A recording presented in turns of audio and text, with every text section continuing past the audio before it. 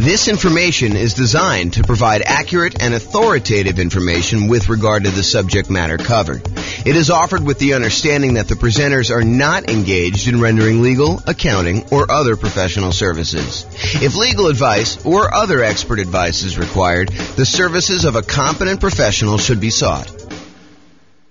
Welcome to the Miami Real Estate Investing and Real Estate Financial Planning Podcast.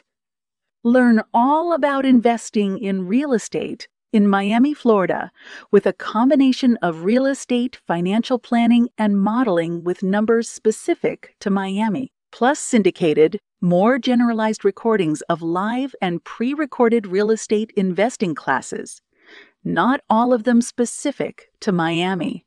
Be sure to stay tuned after the podcast for a message from our sponsors. Well, good morning and welcome, everyone. Hope everyone had a nice Easter weekend, and now we are back.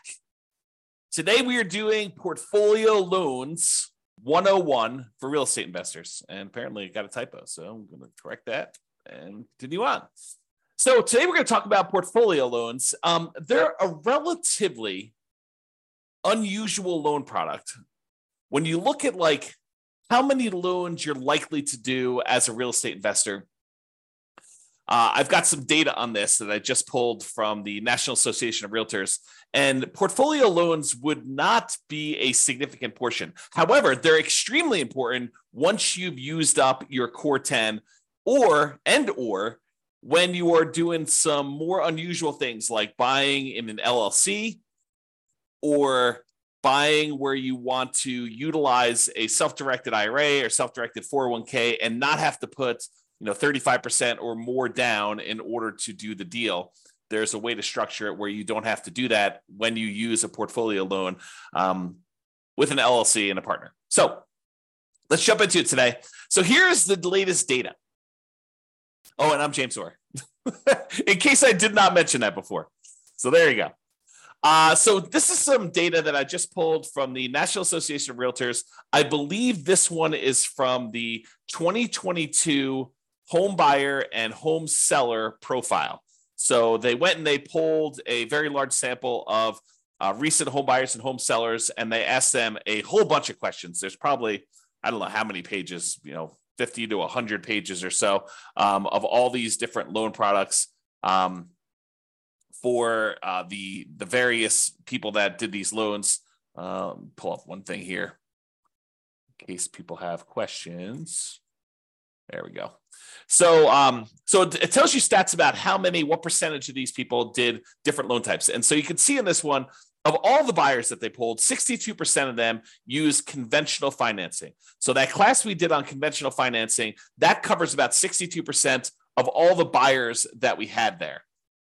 If you look at the next one, though, 17% of them used FHA, 12% of them used VA, which is a relatively small number, about 10%-ish, 12%. And then 5% did not know. So it's possible they could have used any of the other ones or they used something different. And then only 5% of the loans were other, which would include these types of portfolio products or, a lot of other variations on those. So you can get a feel. Now, for first-time home buyers, about half of them used conventional, about a quarter of them used FHA, about 10%, a little bit less in this case, used VA, 8% didn't know. First-time home buyers, you would expect them to know a little bit less than all buyers. And then 9% of them used something other than that, which, again, we still don't know what that means. And then repeat buyers, 67% used conventional, 14% used FHA. So a lot fewer people used FHA on their second loan. And 13% used VA, and still 4% did not know, and 3% used others. So you can kind of get a feel for what the popular loan programs are in that particular case. Now, this is the type of mortgage for first-time and repeat home buyers based on whether it was a fixed-rate mortgage or fixed rate then adjustable, or did they not know, or other. And so just looking at it, all buyers, I'm not going to do the crazy details. If you want to look at it, you can pause the slide and look at it later. But all buyers, 92% of the loans that they got were fixed-rate mortgages in 2022, which doesn't surprise me. A lot of people, especially early on in the year when interest rates were very, very low, were probably getting those fixed rate financing things because loans were at or near all-time lows at that point. I would expect in 2023 to see a slight uptick in the number of adjustable rate mortgages, because I think, to their detriment, some folks are using some type of adjustable rate mortgage thinking that, oh, I'm only going to be in this property for a year or 2 or 3, and or that rates are going to go back down and I'll be able to refinance out. I'm not so sure that that is the most prudent thing for folks to do. It's possible it could work out for you. I mean, we don't really know the future, but I don't know. I like the idea of locking in my interest rate risk and knowing that it's not going to get worse than a certain thing that I can handle. And of course, if interest rates improve, I can always go do a refinance at that point and deal with it then. Let me do this here. Okay. Hopefully that's a little better. Okay. So that gives you an idea of like what the loans are. So a lot of these portfolio loans are going to be fixed rate financing only if you do 15% terms, 15% amortization periods. A lot of the 30-year terms for portfolio loans are going to be adjustable rate mortgages. Now, they may be like fixed for the first, year or 2 or 5 years or whatever it is, and then they become adjustable. But the overwhelming majority of them are going to be adjustable in some form or another. So be aware that once you get to the point where you have to go do these portfolio loans, and have to, I mean that you're unable to get the other loans anymore because you've kind of exceeded the limit, or you're unable to get them for another reason, then you may be forced into taking some of these adjustable rate loans situations worth these portfolio loans. Okay.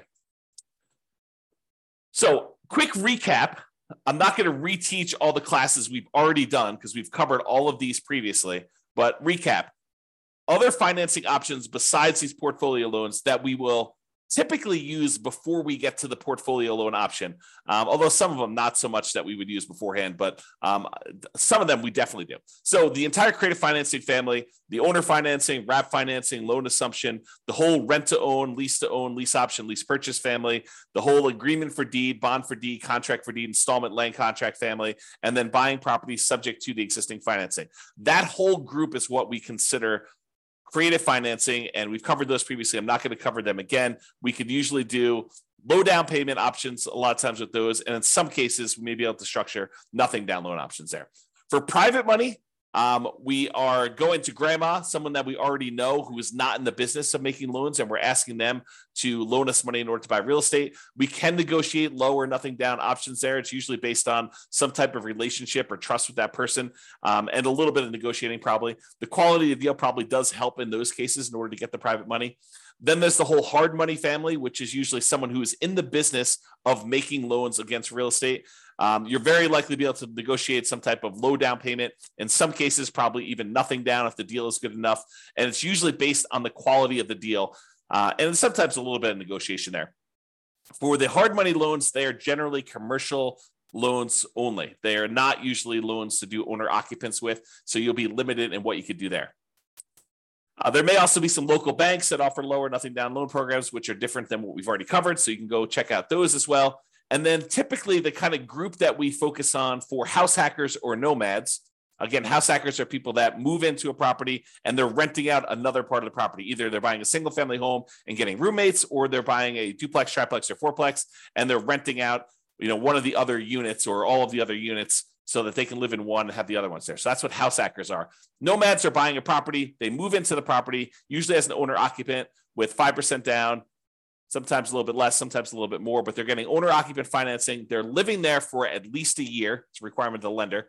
The lender changes those rules. We'll teach it a different way, but they move in for at least a year. And then at the end of the year, or whenever they've saved up their next down payment, they go buy their next property, usually another owner occupant property with little or nothing down. And then they move out of the old one, convert that one to a rental, and they repeat the process until they buy as many rentals as they want. So the loan programs typically for house hackers and nomads are VA financing. VA financing is a nothing down loan program for veterans. It requires VA eligibility, but you can buy single family homes with it, duplexes, triplexes, or fourplexes. Then the USDA financing, which is typically for rural properties, another nothing down loan program. You can't buy just any property with USDA. It has to be a property that is rural, and usually only use those for single family homes. Then there's the FHA financing, which anyone can use.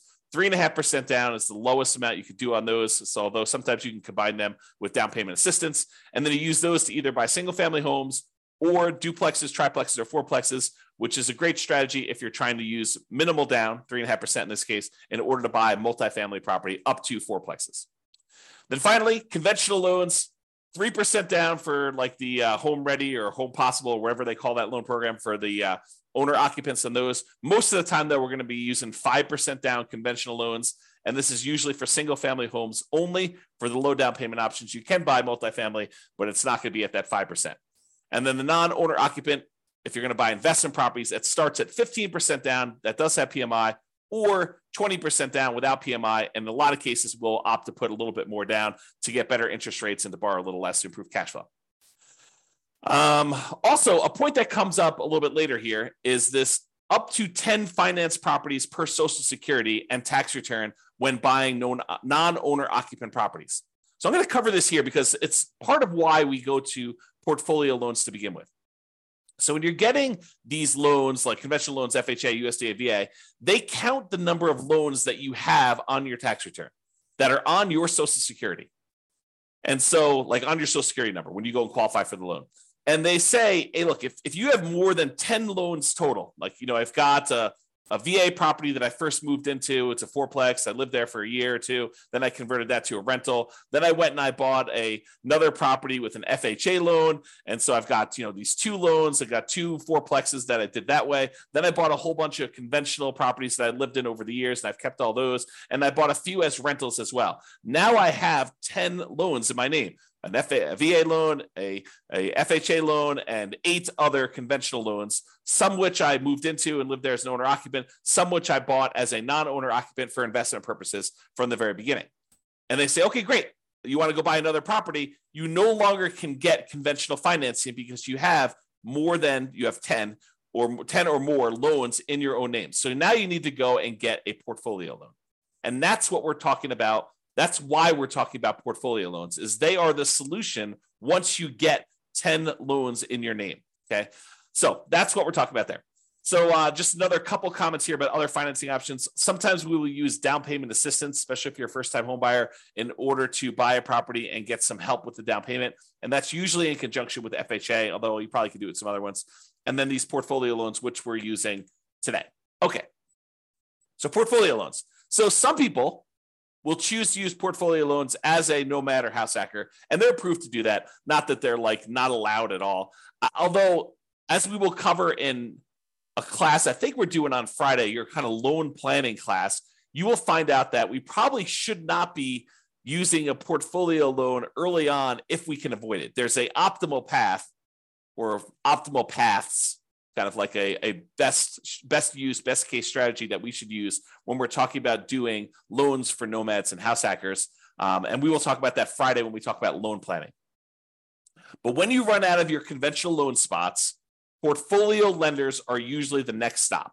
And usually portfolio lenders are local banks that make loans that they keep. They're not selling them on the secondary market. They're not making an FHA loan or a VA loan or a USDA loan or a conventional loan and then selling it on the third market to someone else, a quasi-government agency who's buying those. They're usually keeping them in their own portfolio, and that's why they're called portfolio loans or portfolio lenders. And so you need to find the lender. Not that those banks don't do other loans as well, but they also have a portion of their loans that they generate that they keep on their own books as in their own portfolio. Okay. So we prefer typically 30-year fixed rate conventional financing, especially when we're doing the nomad strategy or house hacking strategy. And even honestly for long-term buy and hold. I think there's a strong preference for this 30-year fixed rate financing as evidenced by the data that we just showed you from 2022 with profile of buyers and sellers. However, once you get to this point where you run out of conventional loan spots, you've got 10 or more loans on your Social Security number, then we go to these portfolio lenders. And a lot of these are typically like a 3-year fixed rate financing, then it adjusts every year, which we call a 3-year ARM, or a 5-year fixed period, and then it becomes an adjustable rate mortgage after that, for the next 25 years, or a 7-year ARM where it's fixed for 7 years, and then after that, it adjusts every year or 6 months or whatever the terms are for your particular loan, where it becomes adjustable. And a lot of these loans, they are 30-year amortizations which means that they're scheduled to last for 30 years and that the loan will be paid off after 30 years. But they are adjustable rate mortgages, meaning that the interest rate on them is an adjust with whatever the prevailing interest rate at the time is. So if interest rates go up, your payment could go up, which could get very ugly. If your payment goes down, if the interest rates go down, your payment could, in theory, go down. But for those that are thinking to yourself, oh, at the time I'm recording this, interest rates are probably in the very high sixes, mid to high sixes, I would say, or for investment property, probably above 7. And you're thinking, oh, interest rates are incredibly high right now. Of course they're coming down. And I will tell you, no, that is not true. It is true that it is possible that interest rates can come down, and it is true that it is possible interest rates could go up. And if you look at it, I did this new tool. I think I called it I don't even remember now. It's kind of like my interest rates meter or something like that. I don't remember what I called it now. But basically, when I looked at, if you put in what your interest rate is today, it told you what percentage of the time the interest rates were above that. And right now, at about this kind of 6 to 7% range, if I remember correctly, we're only about the halfway point. About half the time interest rates were higher than this, and about half the time interest rates were lower than this. So this is not an exceptionally high interest rate. In terms of recent time, it seems exceptionally high because we've been in a period of very, very low interest rates historically. But that doesn't mean that 7 is high. It seems really high compared to 2 or 3, which is what we were getting before, but it can and has got up to 8, 9, 10, 11, 12, 13, 14, 15, 16, 17, 18%. So if you think that this is really, really high, you could be in for a shock if something were to happen in our economy where the Fed would continue to increase rates and the rates on mortgages would continue to go up. And we don't know if that is their plan. There's lots of speculation out there. There's some people that believe that the Fed's going to lower rates, and some people believe that they're going to keep them where they are. And if we end up with some other new crisis or inflation is not under control, who's to say that the Fed will not continue to raise rates? Okay, that's one of the tools they use to control the economy. And so it's possible that could happen there. All right. There is no hard limit on the number of portfolio loans that you can get, but you still need to be able to qualify for these loans. They have the traditional, debt to income or debt service coverage ratio qualifications that they have. They want to see how your overall portfolio looks. A lot of times their underwriting is heavily dependent on your debt service coverage ratio, although every lender is a little bit different, but I've seen that to be the case for most of the time. They can have very fast underwriting. Sometimes you can get approval in less than 24 hours. I will tell you, the more complex your situation is, which tends to be what's going on once you get to the point with portfolio lenders, is you tend to have a relatively complicated situation because otherwise you, in most cases, would go and get conventional 30-year fixed rate financing.